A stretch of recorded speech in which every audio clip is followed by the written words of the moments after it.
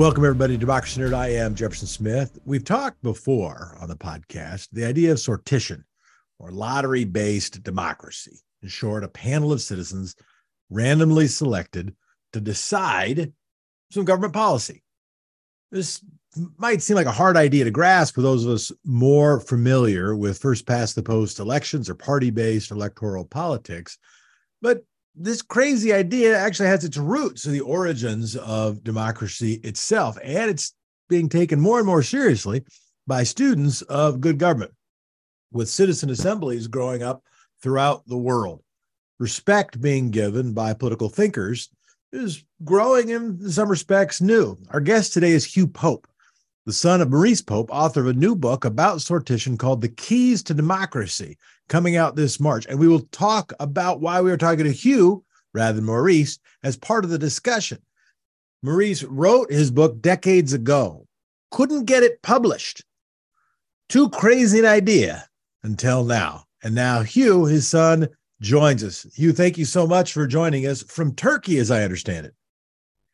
That's right. I'm here and really glad to join you on the show. I love Democracy Nerd, Jefferson. Thank you. Well, we appreciate it.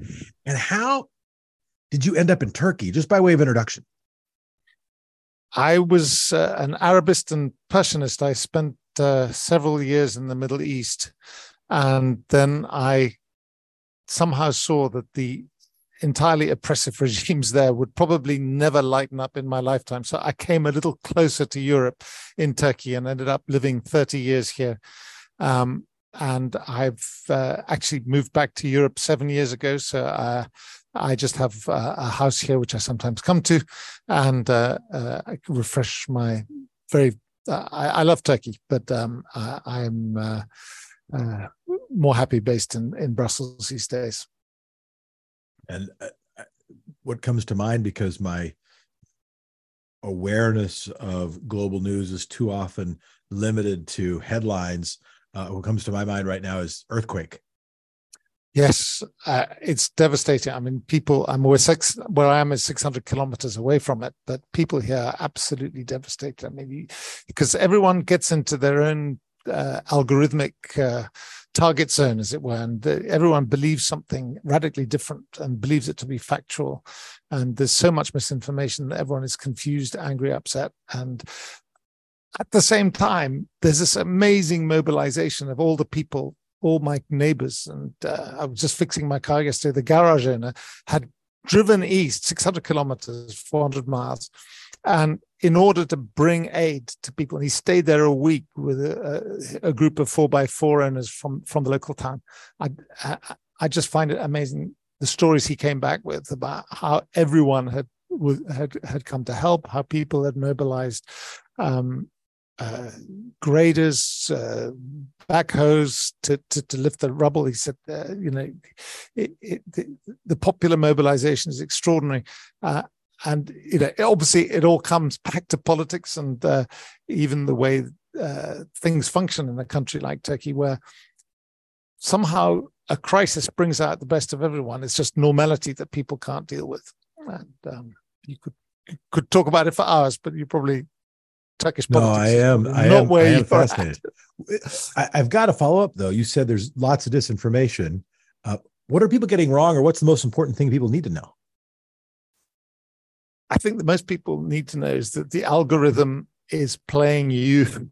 I mean, I think my friends here are not aware that they are seeing something that's been tailor-made for them, and therefore everything that feeds their particular political preference is persuading them either that the government is doing a fantastic job and couldn't be better, or it's absolutely standing in the way of aid and blocking the efforts of right-minded citizens to do what they think is right. And so you get people you can see polarization is just exacerbated by what people are hearing and reading on their phones. Well, it may have seemed oblique, but maybe it's not so odd or at least out of place at introduction to what we're going to talk about. If we're talking about how can people get along, how can people make decisions together, how can people trust their government, how can they have at least some belief that their government is representing the people rather than a coin flip of a chance that their government is supporting something that they are diametrically opposed to too often. I want to get a little bit into the story behind the publication of the book, Keys to Democracy. And, but again, my little bit of background. So I'm in the tank for sortition, right? Like I now think as I do the, and not because I lack political views, right? In fact, very much because I have them, not because they are a reflection of them, except to the degree that, we love democracy. But if what we want is a problem-solving government, then we've got to have a government that has some semblance of trust. If we want democracy, then the people have to be to some degree in charge. And I have now seen, as an elected official, as a commentator, as somebody who's written some stuff that that from each angle, as an activist, as a nonprofit leader, and heck, as a business person, from each angle, how much we need to have a process that people can believe in. So we're looking at a sortition, and I love it. I love it. So. And then we come across your family's book, originally written and published decades ago. Rather than me tell the story. Not published, Jefferson. Not published. Excuse me. Originally written, and not published. Forgive me. I already got it wrong. So rather than me screwing it up more and stealing your thunder, please tell us the story.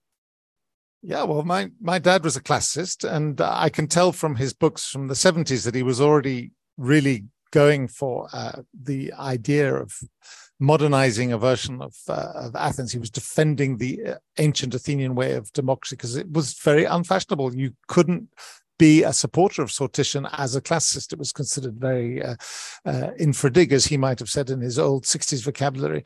And the thing is that when he wrote the book, based on decades of reading around the subject, even though he was a successfully published author, translated in several languages, because it wasn't his subject, because no one was talking about it, because no politician could be imagined who would change the constitution of a country to bring in sortition, and frankly, because I think people just thought it was unrealistic and utopian, none of the publishers that published his books would take it. And after a few years, he just put it to one side because he said, I can't keep updating it. I can't keep reading all the political science journals that you have to keep it fresh. And he was getting older, and we used to, I read it at the time, and I teased him now, saying, Dad, what are you thinking? No one's ever going to do this. And he would, take it and argue back and everything. But after a while, I think in a process that happens, everyone just sort of vaguely forgot about it. And then when he retired and everything, we said, why didn't you take on a project? Why didn't you revisit that book? And he said, no, I can't. You take it. It's on the computer. We looked on the computer. Of course, people don't tell you this, but computers also degrade, and the file was completely corrupted. So we thought it was lost. Then in 2019, my father died. And when my mother was going through his enormous library, she found on the bottom of one shelf the typescript. And so she handed it over and started reading it. I was amazed. It was amazing. It was just speaking directly to what you were just saying about the modern times, where sortition is suddenly fashionable again. Because I listened to my dad back then, of course, I was reading the books as they came out. In the last 10 years, there have been a lot of books about sortition, which have picked up many of the ideas that he refers to. But I realized that it still had a lot to say.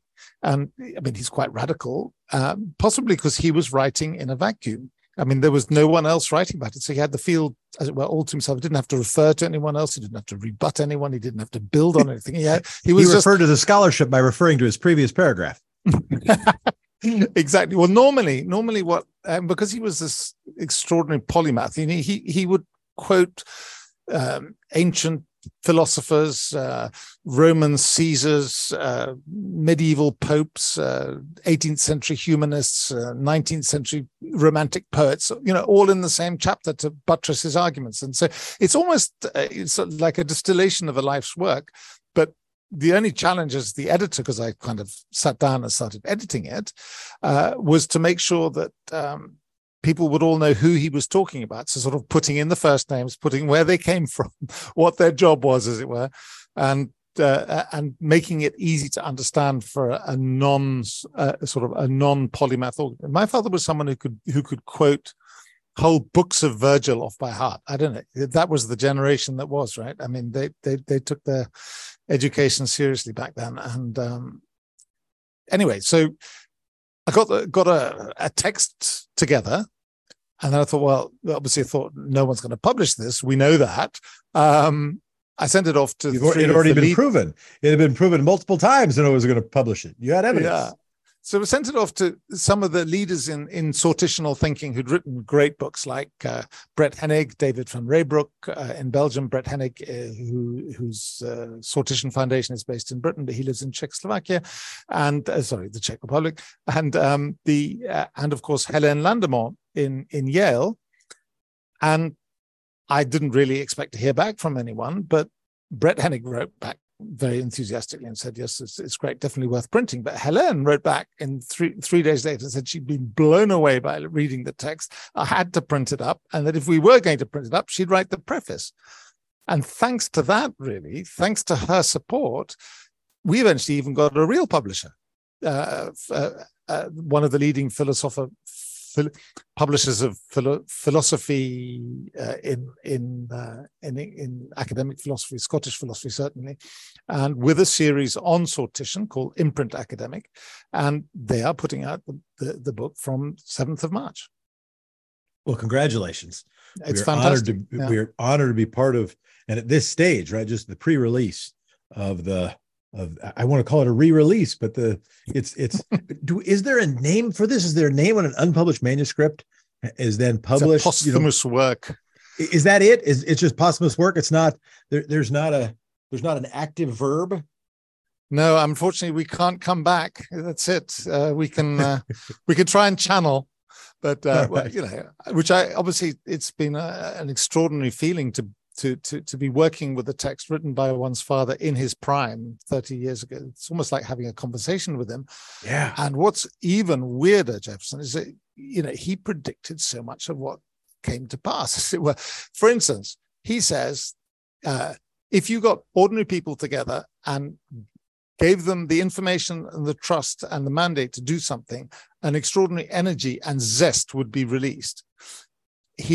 Which is absolutely true. If you've attended a citizens' assembly, that's exactly what's happened. A well-organized one has this kind of buzz where you can feel, and I've just spent several weekends following the latest French citizens' assembly on end-of-life issues in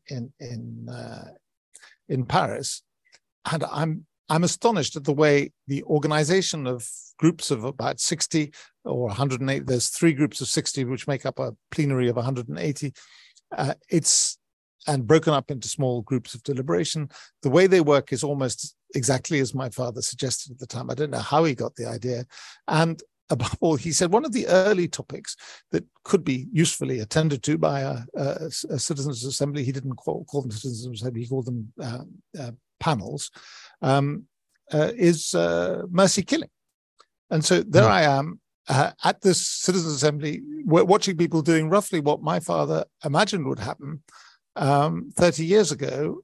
And, this was not a man of the people. This is a guy that loved his books. He sat in his library all day long, and yet he could imagine what was going to happen. So it's a really quite strange, eerie feeling, I have to say sometimes. So your father predicted death panels. Something else resonates to me personally about your story, which is the father-son dynamic, and I'll explain. So my dad, I'll switch it. I'll do it in the order we did this. We started an organization, some friends of mine and I started an organization called Honest Elections in Oregon. And it was borrowing off of some work done by Honest Elections in Washington. And they had passed in Seattle a coupon system for publicly financed elections, right? People get their democracy dollars by whatever name, and then they can donate those. And that's a way of directing publicly financed budgets towards elections. And what what was so interesting to me about that is I believe it was in 1972. I might have the year wrong. My dad gave a speech, which I read to the city club here for what, in my mind and in his mind, was a novel idea, right? Which was, and I think he called them democracy bucks. He might have called them something different. And it was essentially precisely the same idea. And the response he got from people was, oh, that's crazy, that's crazy, that's crazy. And it did not happen. And my reaction to him was, you're crazy, you're crazy, you're crazy. You're just my crazy dad. And sure enough, he was just crazy 4 decades early. Mm-hmm.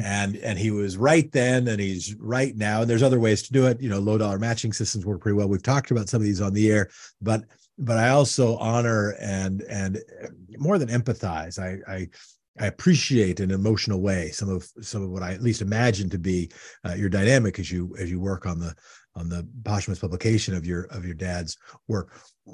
What changed? And I could answer. I mean, anybody could answer some of this question, but what changed in the 4 decades, from the 1980s to today? What shifted? You've talked a little bit about what stayed the same, but what now, other than people just waking up maybe or just seeing the idea? What do you think changed the dynamics that made the publication proposition different now than it was in the 80s? Well, first of all, on the question of ideas, obviously ideas can be had at any time. It's a question of whether they fall on fertile ground. And books about sortition have been written since Aristotle. And so it's all a question of whether the circumstances are propitious. And I think that would answer a bit your question about why now. I think that in the 1980s, people had this belief that this end of history idea wasn't quite end of history in the 80s, but come 89, 90, people felt that what they thought of as democracy, which was in fact what we now see as really an election-based system. There are many kinds of democracies, people use democracy to label many things, and there was a confidence that the West was right and the Western model was right, and no one needed to think about the actual way of government. The Western government way of government is clearly superior, and so the extension of elections to all these former Soviet countries or former Soviet-dominated countries was a natural progression. And of course, election systems are better than theocracies and absolute monarchies. And and universal suffrage is definitely better than how it was in the mid-19th century when only a few dozen% or a dozen% of the people had the vote. So, there was a progression, I think, that people still felt was advancing in the 1980s. But since about 2010, I think that people have lost faith in that. And all the polling companies are finding it. For instance, just Gallup in 2018 found that in OECD countries, only 45% of the citizens trust their government.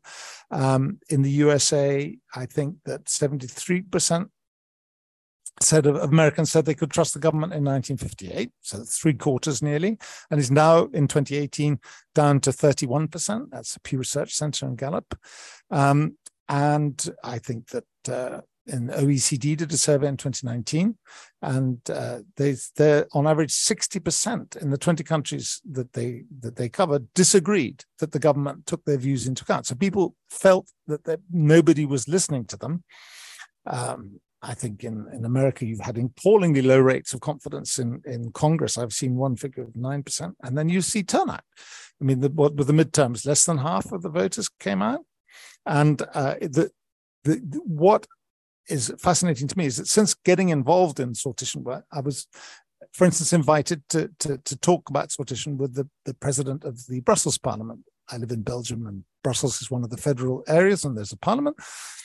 And the president there, Magali Plovi, is experimenting with sortition by not having citizens' assemblies, but by mixing MPs with randomly selected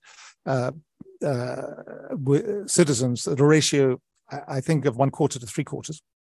And so when they have a topic that they need to debate, it's done in that committee.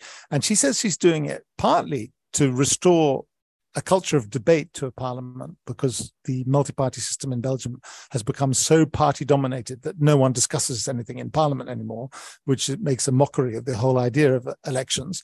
And secondly, she said, because we politicians feel that the people don't trust us anymore, we've got to re-engage. We feel that unless we reach out to the citizens, we'll lose the end of the string. You know, we won't be able to catch them again.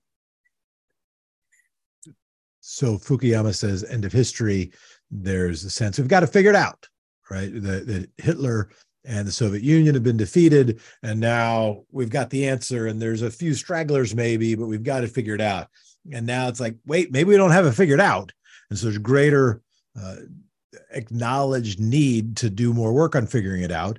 And other part of that, we don't, even the word politician seems to mean other. It seems to mean a class of person who almost by definition doesn't represent us, which I think is an unfortunate misunderstanding of the word. But nonetheless, how can we even rebuild the sense that the people who are making decisions in fact represent us? Well, make sure that they do, and do it with arithmetic. I want to talk a little bit about your dad, or have you talk a little bit about your dad. He was a classicist, which is, probably not that dense a term, but, somebody who was involved in the studies of ancient Greece and Rome, and sort of the classical eras. As I understand it, he was a former dean of humanities at the University of Cape Town in South Africa. And then he left. Tell us that story and what happened to him.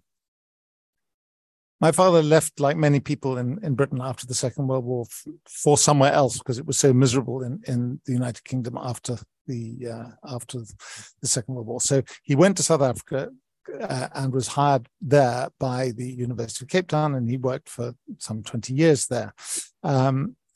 He became the dean of the faculty, and at a certain point, the faculty, one of the departments, appointed an African to be a senior lecturer in African studies, and a very well qualified person who really wanted the job.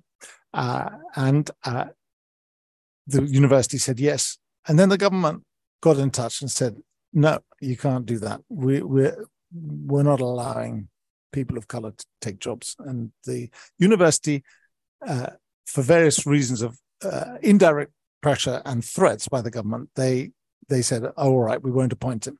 And my father, in a rather impulsive move, heard about this late after it had happened, and immediately resigned on the spot, which was quite dramatic. And then he decided after that, to leave South Africa and go back to Britain. And the reason he gave for doing it was quite simple. He said that once you have a government presiding over the appointment of any academics for any reasons, it's no longer a university. But of course, he was involved intellectually and not as a street activist, but certainly moved in those circles with the anti-apartheid campaigners of the day. He left and went to Oxford and had to rebuild his career as an independent scholar, which wasn't very easy for him. But I suppose it gave him the freedom to think great thoughts, because we certainly weren't catching up with him. How old were you during all that? 9 years old when we lleft. And what was the impact on you? Quite a wrench. I mean, obviously South Africa for a middle-class white boy was, Cape Town's a beautiful place. I loved it, and the clashes had not started at that point. So then, obviously, at the age of 9, you don't question much about the political environment. So I was mainly, finding yourself in a sort of a beautiful place and ending up in a rather cold, damp place where, I don't know, Britain, I think, it lost its way somewhere. And anyway, I was educated in England. I'm glad of that. And I'm obviously of British English culture, some to a greater or larger extent. But I haven't lived or worked there since I left university. It seems to. And what year? So again, clarify the year he leaves, your family leaves Cape Town. When was that? 1969. Okay. So he writes this book and doesn't get it published. Mm-hmm. And I am now going to guess, or maybe I should put it in the form of a question, but my form of a guess is, if he had been transferred, if he had not protested white supremacy at the cost of his job, that he would have been in a tenured position at a university. That maybe changes the publication likelihood, Matt. My mother says he was always interested in the subject, so I think he might have come across that subject. But the odd thing is he was interested in all kinds of political systems. He got mostly in trouble in Cape Town is that he used to defend the Ottoman Empire's system of managing minorities, which was allow the minorities great freedoms, which in the South African context obviously made sense of sort of letting, instead of oppressing them and forcing them into geographic areas and giving them complicated paperwork if they wanted to move anywhere, just let them manage themselves, but really manage themselves. I think that was a little bit of a rose-tinted view of Ottoman practice, but he was always thinking about things like that. But I asked something different. I said publication, not writing. It hadn't occurred to me. Maybe he doesn't write the book, right? If he's spending his time mostly as a classicist. But actually what I meant was merely, if he had a perch as a tenured professor, does that change the way the manuscript lands at a publisher's office and make it more likely that the thing gets printed 40 years ago? I don't know. I don't think so. I think that people just couldn't take it. They couldn't handle it, and it is very subversive. Sortition. It is envisaging a system that ultimately removes power from politicians and hands it to the people, and it has to be managed very carefully because, of course, you can't just suddenly go one day from a system where the army and the forces of law and order are controlled by elected politicians to one where you have an untried system that no one knows about, and not certainly today they're not informed about what it can do and can't do, and people aren't used to it. And so I think now there's a bit of experience of them, you can plausibly say things. But my father's book is still very radical by the standards of the last 10 years. I mean, people have written books, but no one is going as far as my father did, which is to propose that all three branches of government be turned over to sortition-based management. And when he gets to his utopia, there's pretty radical redistribution of wealth, because one of the things that he's very concerned about is the differences in the inequality that in his imagined utopia, which is a community that starts in Antarctica and moves to New Zealand after a nuclear holocaust that has wiped out the rest of the world. It's very radical, isn't it? And the big developmental problem they have is that the rich get richer and the poor get poorer, and they find ways to manage that. It's a fascinating utopia because they go through several phases where decision-making that involves everybody proves crucial to keeping the community together.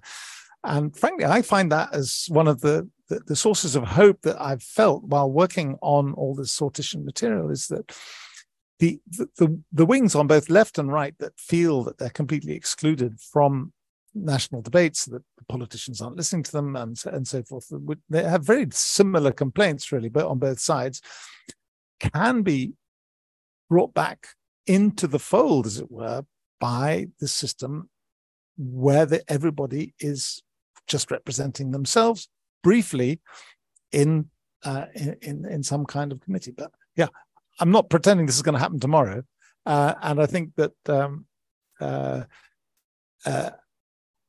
I think the ideas there are just were always going to be too way out in 1980s to get published. I mean, even though today they seem sort of plausible. So I don't know the life I will acknowledge of an independent scholar. And I will just say, crackpot ideas published by a tenured chair can come across as, sort of history revisited, and it just could land differently. Or if it's a crackpot idea from somebody who, at a tenured chair, well, maybe it doesn't seem like crackpot idea. Crackpot idea from somebody who's an independent scholar, well, maybe it's just a crackpot idea from a crackpot. And but that's my speculation. One of the and the reason I offer the speculation is that your dad's sacrifice seems really meaningful. And it could be meaningful that it gave him more time and freedom to go wherever his brain needed to take him. And that was a historic inevitability. It also can be meaningful that it impacted the platform from which he attempted to publish. I find both parts interesting, but you can comment on it, or we can move on. I'll move on by going on to one of the chapters in the book, which kind of touches on this, how do people get new ideas? And for me, one of the most enriching parts of the book was that he talks about the process, but he also talks about the philosophy behind sortition and random selection, democracy by lot, whatever you want to call it. And one of the most interesting chapters, he compares amateurs and experts and how breakthroughs are made. And he really nails it, I think, when he points out that experts, if the world was run by experts, there would, and could be successfully run by experts, there would be no history, because they would already know what was going to happen. And that's the thing about experts. They only know about the past, and they can only be effective in areas where there is most of the problems have been solved. When you come up with something new, like a Galileo or a William Harvey, in terms of circulation of the blood, Galileo obviously discovering the moon is round.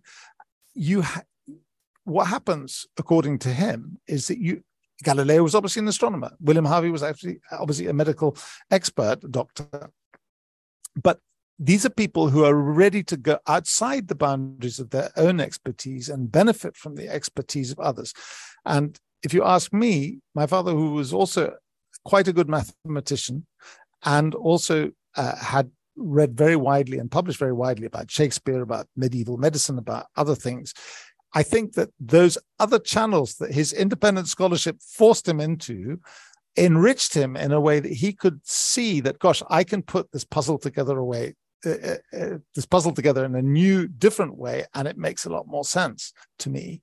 Obviously, he didn't convince people in his own lifetime, but actually the world caught up with him, it wasn't catching up with him because he hadn't published, but caught up with these ideas. And now they are, it's niche, but it's respected, at least. No, it's fascinating. And when I was hunting for a word, like normally the posthumous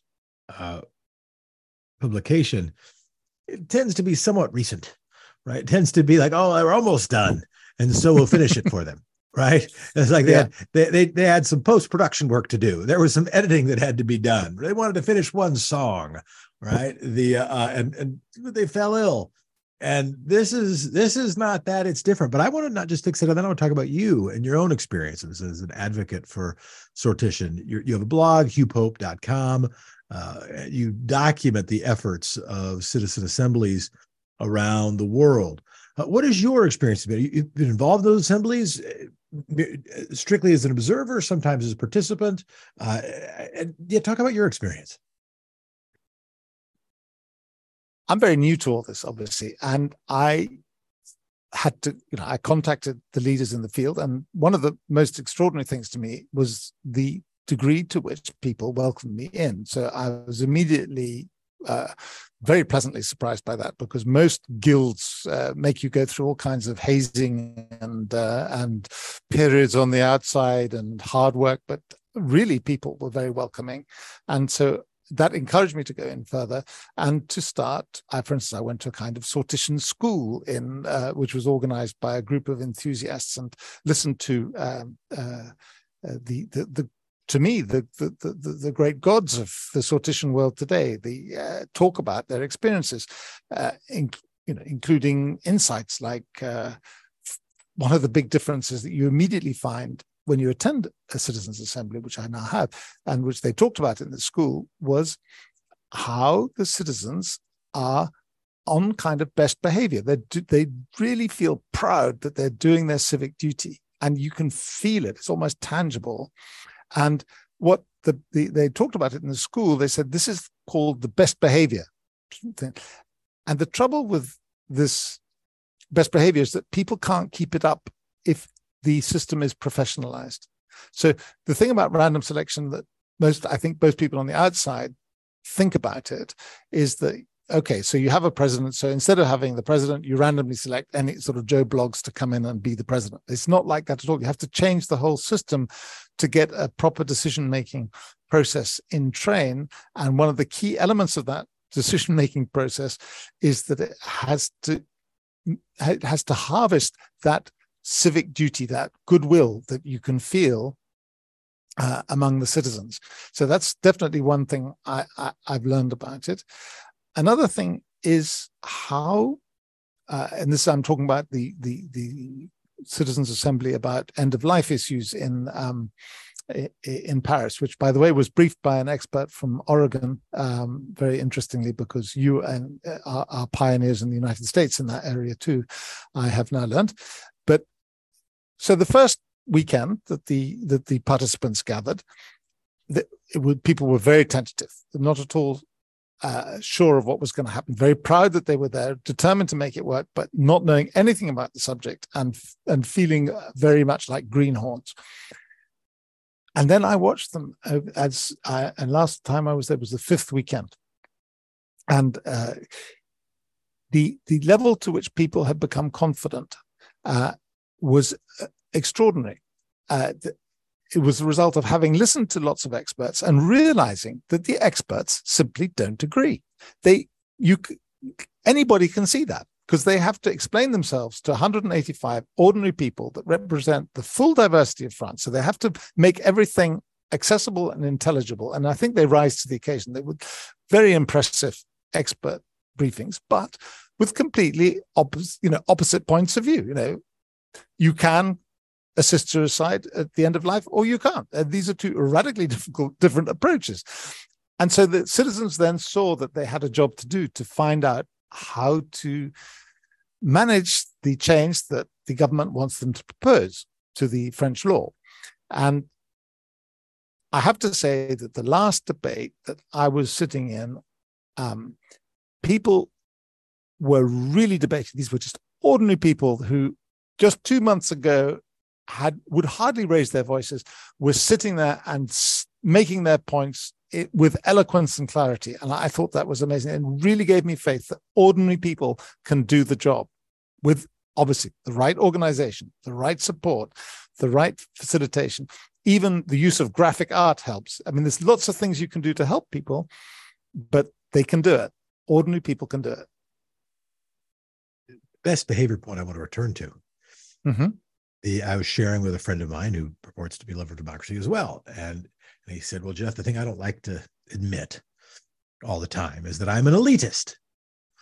I think there is a role, that's kind of a dirty word, but I believe there is a role for elites, for people who are really good at what they do. And that includes policymaking.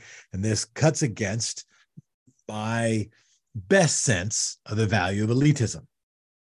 And given that we were having a porch conversation and not a televised debate, I didn't have to whack him across the brain with his defense of elitism. It was a safe space to share that view, and it's a legitimate view, right? Very often people would say, "Well, why? But if I'm gonna have surgery performed on me, I'm not gonna do it by lottery." And who is to say that climate policy is less important than surgery?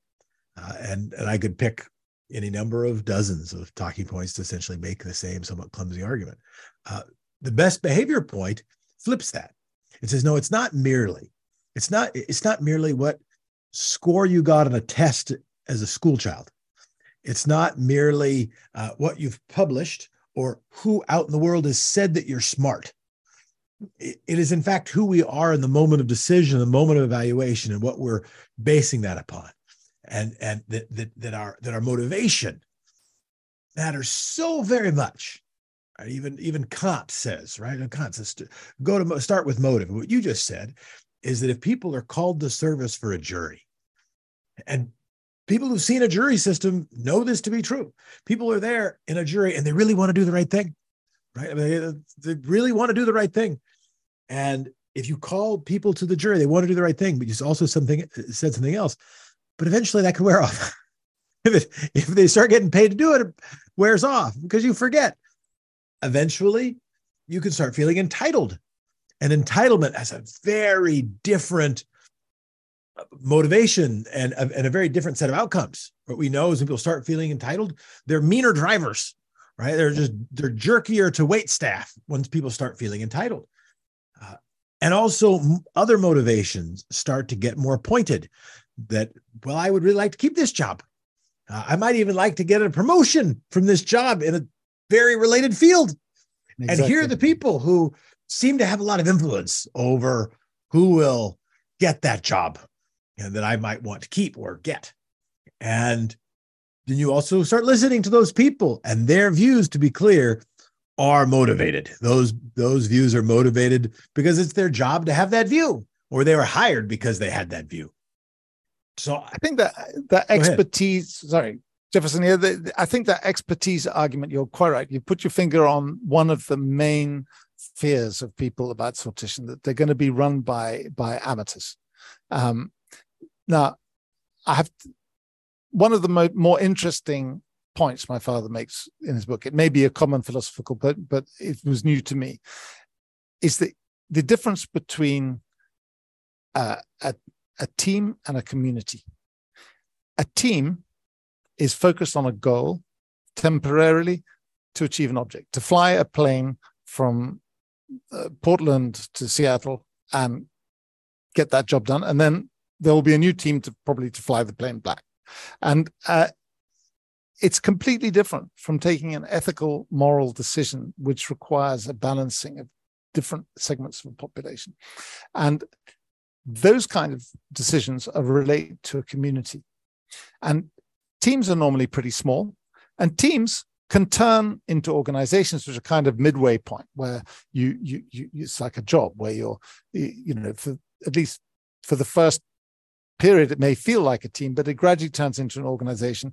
And sometimes it can even turn into something close to a community. After you've worked in the same place for 30 years, you probably feel like you're part of a community. And it's a different set of circumstances. And when you come to a country where you live, 95% of the people are born into it. They never asked to be French or American, but they are that, and therefore they have a natural right to everything that happens there. And so in terms of teamwork, like flying planes, piloting ships,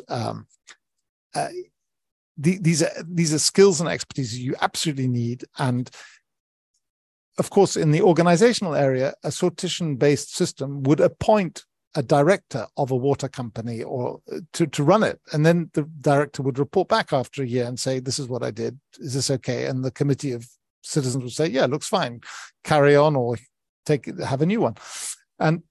But when it comes to the whole community, there's no one person that can speak for everybody, or unless my father says, unless that community is at war, and that they've suddenly the nation has become a team and has to fight, and so everything's suspended. As you saw in the Second World War in Britain, everyone got behind Churchill. It wasn't a particularly popular man, and as soon as the war ended, they chucked him out. That was an electoral response, of course, but it just shows that a team leader is not necessarily someone who, even a successful team leader, is not necessarily seen as someone who answers all the problems of a community. So I think that spectrum is something that can be, that spectrum is something that is a great way to look at when you need expertise and when you need a different system that's going to take all points of view in a community into account. And the wonder of mathematics is that the sampling of these small groups of people, 12 people in a jury, already gets you to an enormously representative number of subdivisions of a community. But most countries can and should be run by an assembly of about 500 people. That's about the right number mathematically to represent almost all the the cross sections of the communities, up to a few 100 million people, and that is it's a large body. It's a large body, and actually towards the end of the book, my father says, "Well, actually, if you think about it, people think that the larger the amount of people, the more useful it would be to have a single person in charge, a great president or a monarch or something like that. But in fact, in ancient Greece, at least, it was seen that the smaller bodies of people could have kings. And in some Greek cities, they had 2 or 3 kings, it's really rather weirdly. And as you get into bigger groups of people, in fact, theoretically anyway, the validity of the sortition argument works. And if you go up to the scale of the whole world, where indisputably we are all part of the community of human beings, you could theoretically, with a body of 6,000 or 7,000 people, probably half the size of the annual American Dentists Conference, I don't know, but you could be representing everybody to a decent degree with 6,000 or 7,000 people. And that might be a first step to not world government, but at least a way of putting all the humans on the world in one place. It's a fascinating idea, and that's what I love about it. I mean, this may not happen tomorrow, Jefferson, I know, but when you think of how dysfunctional the UN is and how we're expected to respect it and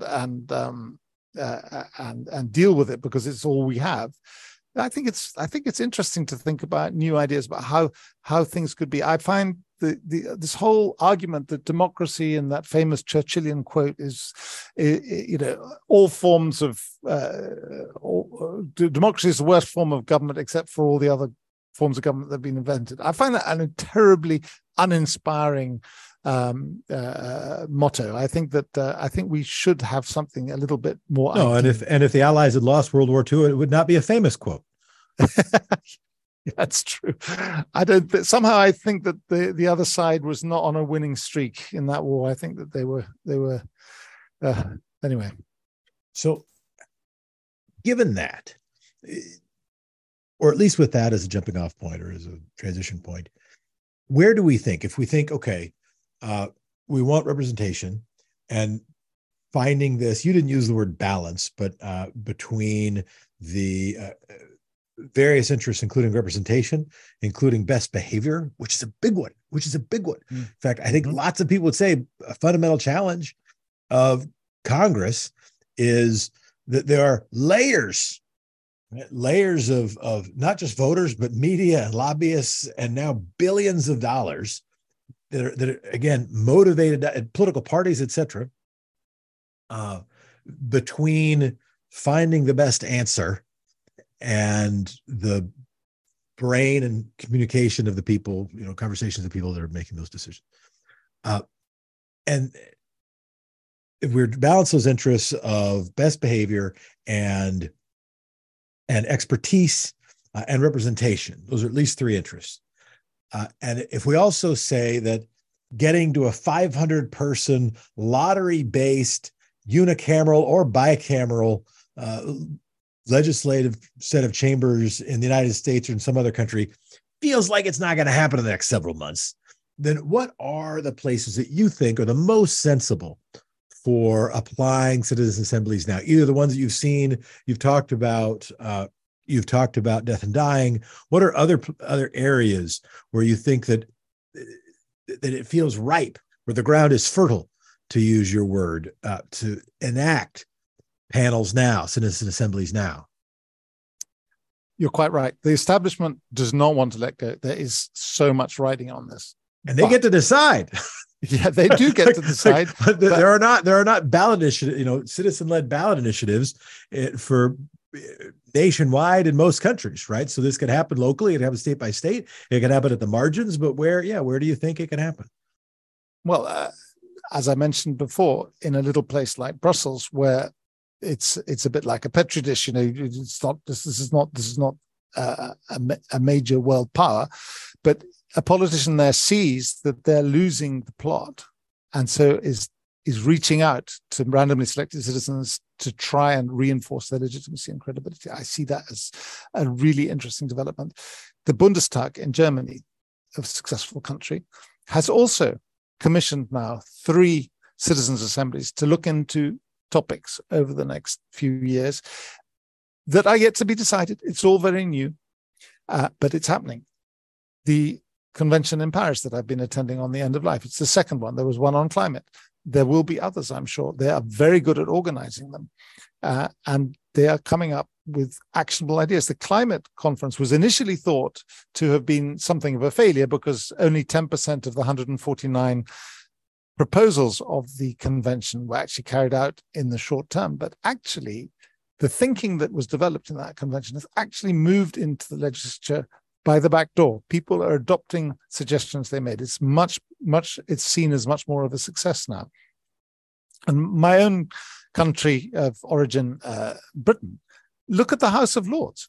I mean, there's nearly 800 people there, and they are pure representatives of the elite.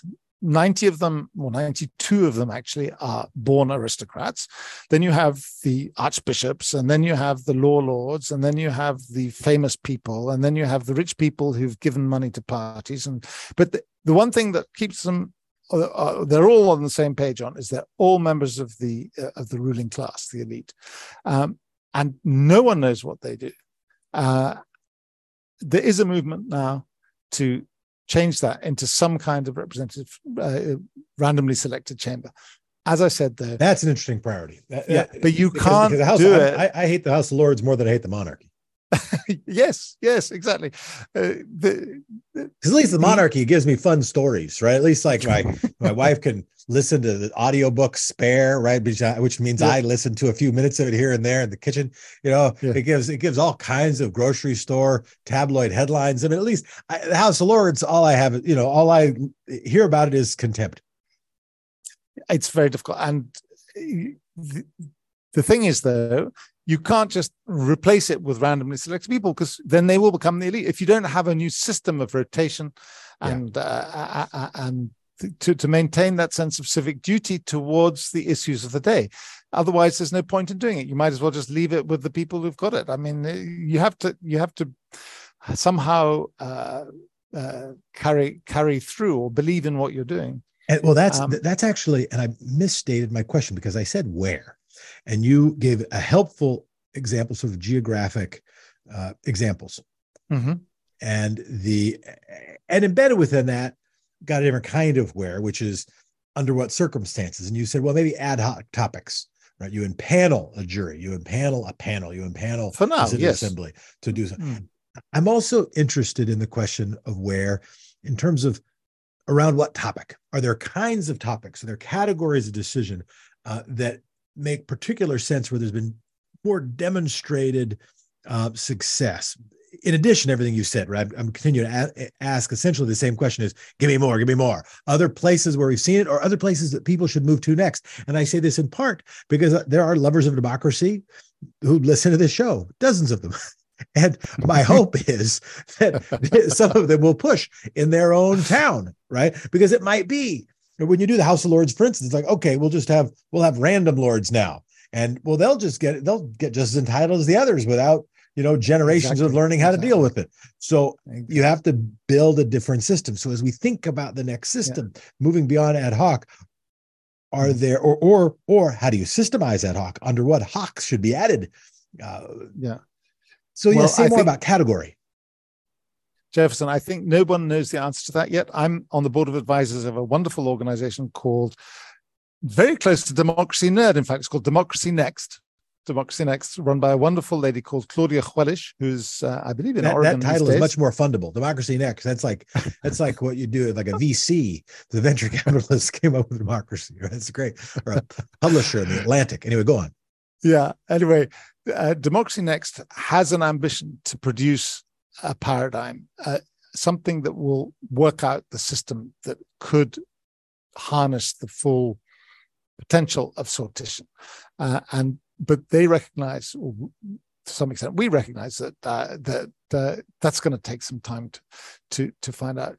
Currently, at this stage of where we are, where sortition is something that I hesitate to call myself as great a nerd as you might be, Jefferson, but I feel like to be clear, I'm a channel for the true democracy nerds. The true democracy nerds are the guests. It is not. We even argued about the title, and I've often thought we should add an S because it should not refer to me. I don't know what I deserve to be called, but I am the lead. Too often the lead. If nerdy is a compliment, I too seldom deserve it. Go on. Anyway, at the stage we're at, people aren't yet convinced by citizens' assemblies. They can't move into the mainstream. So what they're best at right now is what people who are sortition nerds call the wicked problems. And the sortition has been very successful there. You've talked in previous podcasts about what happened in Ireland, where they had a constitutional citizens' assembly where they managed to square the circle on abortion and get the laws liberalized a bit there for people. They managed the same on same-sex marriage in Ireland through the use of a citizens' assembly, which was a way of bringing to the surface what public opinion was ready to do in a way that politicians were not ready to speak out for because they were afraid of losing a few percent of competitive advantage in the polls. And that's the kind of thing that people are turning to. In France, the reason that President Macron decided to use an end-of-life issue was that he knew, I'm sure, that 92% of French people are ready to modernize the laws and allow some mercy killing or euthanasia or assisted suicide, and indeed it seems that's the way the citizens in that assembly are going, and so he can turn to their proposals. Probably we don't know what they will propose exactly, but without too much political damage from conservatives and Catholics who'd rather not go in that direction. So these kinds of wicked problems are being worked on by citizens' assemblies, being worked on very successfully. The challenge for the citizens' assembly movement or the sortition movement is to make other people hear about it and understand it, because those who attend one are miraculously changed. For instance, the group that attended the 150 people who joined the French Climate Convention have continued into the hereafter as a kind of civil society organization, and called the 150, of whom about half apparently are really active, and I think about 1 in 5 of them has actually gone into political activism as a result of having exposure to real information and deliberation and decision making. It inspired them to get involved, and I think that's something that is so important for the future, is that the apathy, alienation, and polarization has to be dealt with. And one of the best ways is to give people something to do, give them a part to play, and then they will feel like they own the experience of living and working and loving and everything in a society. Kyle wanted me to ask you about nominalism and wanted you to give us a crash course on it.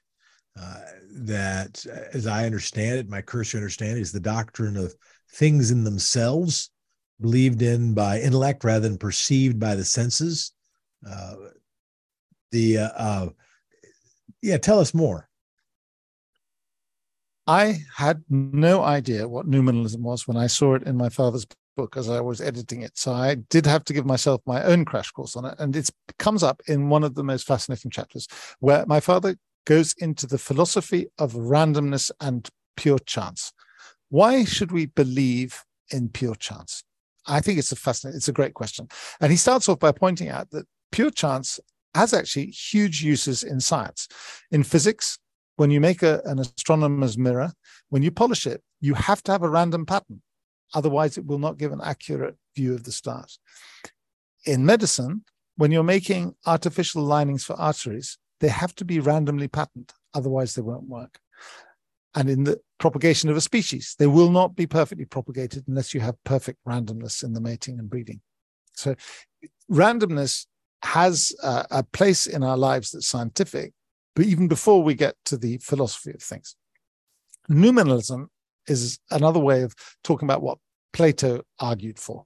And I'm probably grossly oversimplifying, but I think Plato could be said to have believed that there was a truth and people could know it, and the people who knew it should be in charge, basically. And they are the polar opposite of the Epicureans, who favor randomness. And the followers of Plato, according to my father's book, because I am not a specialist in this, they support the idea that that because only some can have full knowledge, that it's better to have an autocracy. And according to my father, again, in the numinalist picture of things, it's those people who matter. And the lives of the many have no real value except as instruments to execute the designs of those leaders. Now, in the Epicurean side of things, there is no truth. That's my Seinfeld not very good impression of his contempt for authoritarians. Go on. Yeah.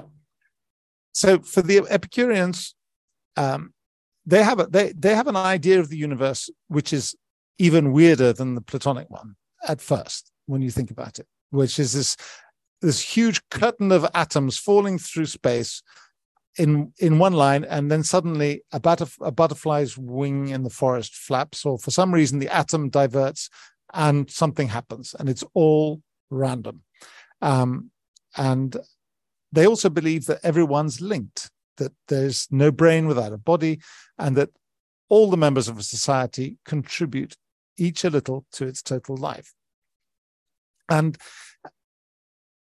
therefore, if you link that also with the management of knowledge, where the management of a knowledge in an autocracy is just one person, and the opinions can only be roughly sort of trying to predict what that autocrat is going to do, and then you come over all the way to democracy, where public opinion is the driver of what gets done.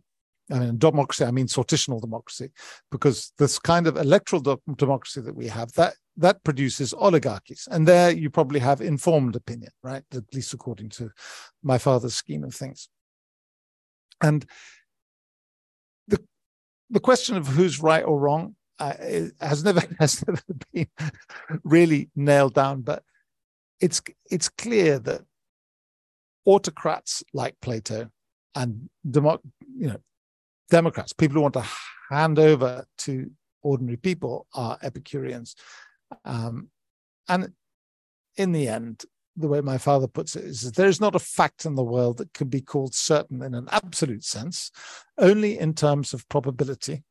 And the only measuring rod of probability is chance. And so he hands the argument to the Epicureans, and does not believe that there is one perfect truth that is that needs a temple load of priests to interpret it. He wants the ordinary people to be the arbiters of their own affairs and to all work together. Yeah. So that is it that randomness gets better answers, or is it randomness is more fundamentally justifiable? Is it an argument of merit, or is it an argument rather of result, or is it an argument more of intrinsic value and legitimacy derived therefrom? One of the most important bedrocks of sortition is the mathematical side of it. And that's one of the reasons that one of the radical things that my father has in the book is that he insists that if people move to a full system of sortition, it has to be mandatory. You can't have the current scheme of things where it's voluntary and only 10, 15, maximum 20% of the people who are invited to join come. Of course, once they're invited, they're once again stratified. People try and make it representative of the community, and it's very good. It's very diverse. It looks right, but it's still not the mathematically perfect formula for getting the best representativity, and the representativity is what gives you the best decisions that take everybody into account. However, the other interesting maths is that if you have a large number of people and you give them only a very slightly better chance of being right half the time, you very soon get a situation that if you have a consensual result, which is the very interesting thing about citizens' assemblies, is that they will seek a consensus. They're looking for 75, 85% of people agree. And if there's no agreement on that, then you just put it to one side. Now, I'm hesitating a bit because the mathematics of that is somewhat contested, but at least it is, according to some experts, you can prove that a group of people can make a very good decision. And the reason that I'm hesitating is that there's also a counter argument that groups can be swayed by very persuasive people.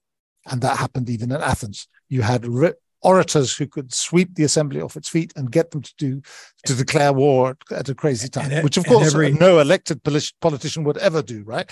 But and every trial lawyer knows that the selection of the jury foreperson matters. And every trial lawyer, and some trial lawyers get nervous if they see someone who is during jury selection sort of too obviously a person of authority. Perhaps they themselves were a lawyer, or it seemed like something that might be too persuasive, that one or the other lawyer, if they get a glimmer that person might both be able to sway the jury and might not be on their side, then one or the other lawyer might well ding that person. That's that completely against the whole principles of random selection, but it's an issue, and clearly we are influenced by other people. But the glory of the citizens' assembly method is the information gathering stage, where the citizens do gradually, if properly facilitated, properly organized, they gradually have the courage of their convictions and are really able to speak for their own personal conscience, because obviously they represent no one but themselves. And that's the critical ingredient of the randomness, is that when you meet each other that first day, you're all there as completely equal. There's no race, no color, no language, no ethnic group that is the reason that you're there. And that's the reason that some feminists are seeing that the citizens' assembly format gives a stronger basis for female empowerment than these kind of diversity programs which insist on a certain number of women. Because, of course, in a citizens' assembly, it has to be half and half men and women, because that's what the population is. So the women can be there as themselves, not as representing women, or not feeling that maybe I'm here only because I'm a woman, or because I'm a woman I can't be doing this or that. So there's a lot of benefits like that. Yeah, and in studies of the law school experience, for instance, that an advantage, an artificial advantage that was hypothesized or theorized, that was more than hypothesized, that when they would explain, well, why are decades ago, why were men having recording better experiences in law school than women? One of the answers was because they had louder voices. Because when there was a Socratic method where you had to speak out, and in the words of the film Paper Chase, fill the room with your intelligence, that if it was harder for you to fill the room because your average weight was lower, or because you've been trained socially to be a little quieter, then that could generate stress and impact one's experience and maybe even one's performance. That if we can have a system that is based on, that actually represents humanity, it lends itself, it has strong arguments for it. Kyle, another question. Kyle is our producer. Your father asks if sortition is noble or base. How would a numinalist answer that question? Lottery seems maybe perhaps the least respectable of activities. No, numinalists don't like democracy. I mean, Plato hated democracy, and the whole idea that you hand over power to inexpert people is anathema to them, and therefore definitely a nominalist would think of democracy in the proper Greek sense of the word, of randomly selected citizens running the country or the city. They would definitely say it's base. Yes, that I'm pretty sure is the answer. He says with the lack of entire conviction. So if we were returning to this question of next steps, of things that questions you're still looking into, and maybe that is just, where is it going to strike next? Where are the best opportunities for sortition? Maybe those questions are who are key allies. Maybe those questions are what are elements of the process that still need to be figured out. You mentioned that, well, good facilitation, we know, is important. You have to make sure the person with the loudest voice who is selected is not the person who runs all of the discussion. What's still on your mind? What do you imagine posting next on your blog? What do you imagine the sequel to your dad's book being, obviously by a different author? What are the questions that are still driving your curiosity? I spent most of my career working in completely shattered countries. Okay, I worked in Iran, Iraq, Lebanon, the post-Soviet space, which is one reason that I hope that when this transition comes to sortition, it's an evolution and not a revolution. I hope no one loses suddenly, because the one thing I learned watching, and I've actually been in the streets of revolutions, and the one thing that happens in a revolution is that the revolutionaries think they can have everything that they already have plus something, and it turns out that you actually have to start from zero. You start from the beginning again, and it's painful. So what do I dream actually of the day that this kind of methodology can be applied to some of the countries where I used to work. And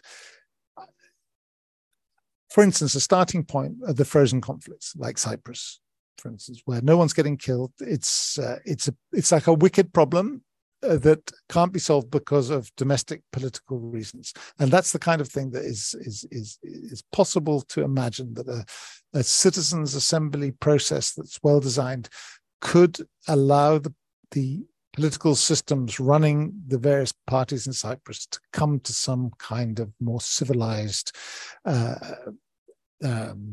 new way of living together than the current partition that they have. Either a formal partition or a reunion or whatever it is they decide, that they could reach it in the absence of all this highly charged political grandstanding that poisons many conflicts. There are towns in Iraq like Kirkuk, where it's stuck in time because everyone is described as being a Shiite, a Sunni, an Arab, a Turkmen, a Kurd. People don't wake up in the morning and think, "Oh, I'm feeling so Kurdish today." An ordinary person doesn't feel like that. Of course, they're wondering whether the water's on or the electricity's on, all the kinds of civic services are working. And I can imagine that a random selection-based system could help in a city like Kirkuk, which is otherwise constantly tense because of the various factions fighting for power. However, I'm no fool. I know that you need a certain base of you need electoral rolls, you need security, you need some basic sense of confidence, and it also has to be the case that if someone says something at a citizens' assembly, they won't be killed in their house that evening. There needs to be basic standards of civilized behavior. But that, to me, is that my experience of citizens' assemblies is it is civilization. It's wonderful to watch how well people behave, and I would love to see it experimented with more widely. There are conflict prevention organizations, for instance, the Center for Humanitarian Dialogue has experimented with it in the Philippines and worked very well. And you can go onto their website and look at Bangsamoro on the Center for Humanitarian Dialogue and see it being used to try and bring parties closer together. And but first of all, the first place I'd like to see it done is in countries where I live in Western Europe. And I think that for too long, we've been preaching to the rest of the world that our so-called democracies are what you must copy, that your election systems, you could construct party-based election systems just like us, and it'll work wonders. It's not true. And I worked for a conflict prevention organization, and I remember looking one year, I was really puzzling about it. This is before I became very fascinated by sortition, and I noticed that 1/3 of the reports we were writing were either about pre-election violence, violence during elections, and violence after elections. And I began to think, well, hang on, we keep preaching that elections are what's going to fix your problem, but maybe we're wrong. I don't know the answer to that, but we never question the idea that elections are good for other countries. And fascinatingly, this in the London Review of Books, a very good writer from Africa, Mali, was making the point that actually in my country, one person, one vote makes no sense. And it has not helped us one bit. And Mali is, of course, on its knees after its colonial and post-colonial experience and the current violence. And according to her, anyway, elections were part of the problem.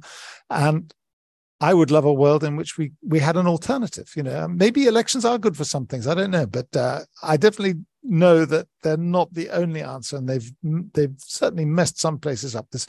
The way that a simple majority even, can dictate to a large minority, it's just wrong. You have to find a better way to take decisions. Look at Britain.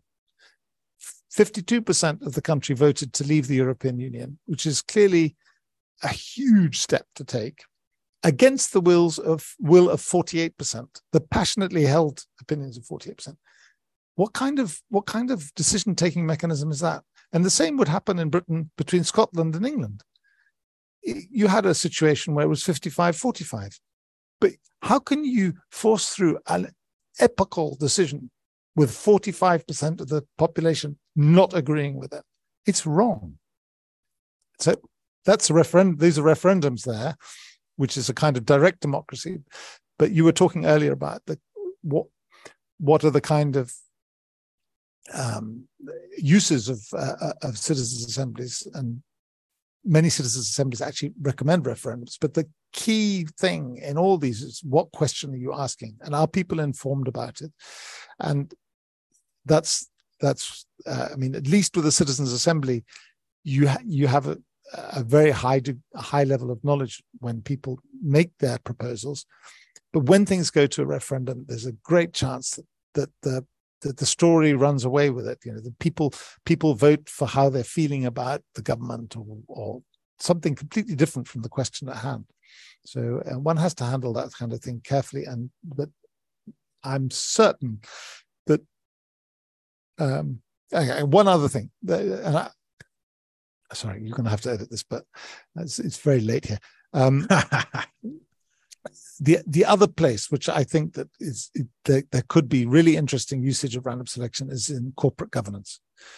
There is a role for random selection in organizations, and it's fascinating actually at citizens' assemblies, talking to facilitators whose main work is facilitating corporate conferences, and they say it's amazing how people in organizations don't dare to speak, because there are hierarchies, there are factions. You can't say what you think, because you're going to be judged, and you may offend people and so forth. Whereas they said the great joy of working with citizens is that they dare to say exactly what they're thinking, and it's not a question of daring. They're just saying what they think, and that's what gets put into the mix. And I think that if our corporations, and not just corporations, any group activity, could use a bit more random selection, for instance, the placing of the assignment of places in university,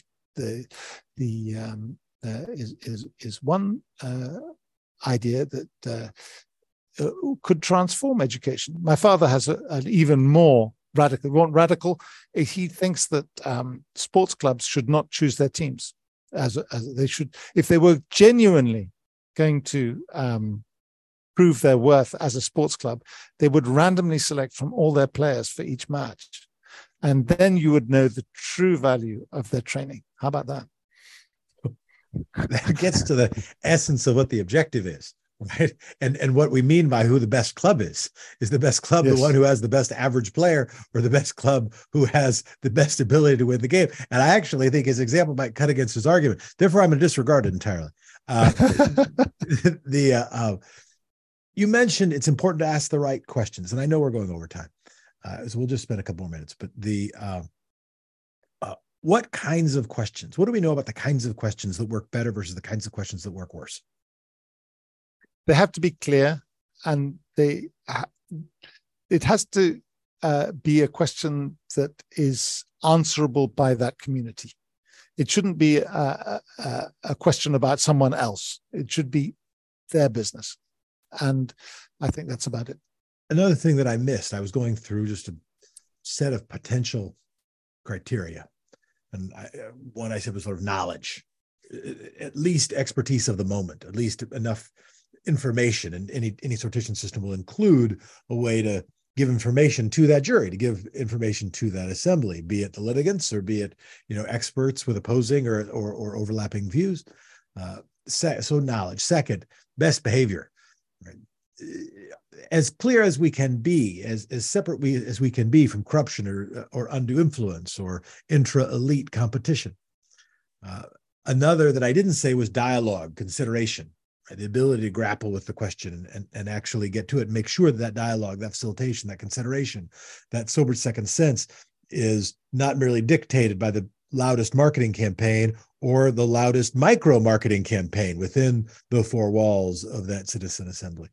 You've talked and we've talked about representation, including rotation. Another is legitimacy, that an argument that right now elections have, and it's the argument against, is legitimacy. Well, that person was elected. I don't know if we got it right, but at least we made the decision. Let's move on to the next thing. We can form a government and we can make certain further decisions. And you said the best way to build legitimacy for sortition is for people to do it and see it, because once they do, it's transformative, because they realize, wait a minute, all these people in the best behavior, it kind of works. And wow, that works at least as well as I see when people are elected to do it. Any other extra governmental contexts, setting aside sports clubs, for instance, although for my Portland Trailblazers, random selection might be mildly useful. Take anything we can get. If we're under 500, anything that might keep, Steph Curry off the court, might be good for my team. So any extra governmental context that could work. Well, this one is a bit governmental, but it has been discussed that, for instance, the standoff that you have about the US Supreme Court could be partially solved by choosing a group of people all of whom are qualified to be a Supreme Justice, and then choosing the person by random selection. And by the way, that is how so I've clerked for the Court of Appeals, the Federal Court of Appeals, and that is how Court of Appeals panels are selected, of course, right? Unless the entire court is doing, normally it's a 3-judge panel, and that is done randomly. And of course, the randomness, who the judges you get matter, but if you were taking from across Article 3 judges and picking 12 or picking 13 or picking whatever number you wanted, that it could be that it could work. I know it's 9 currently.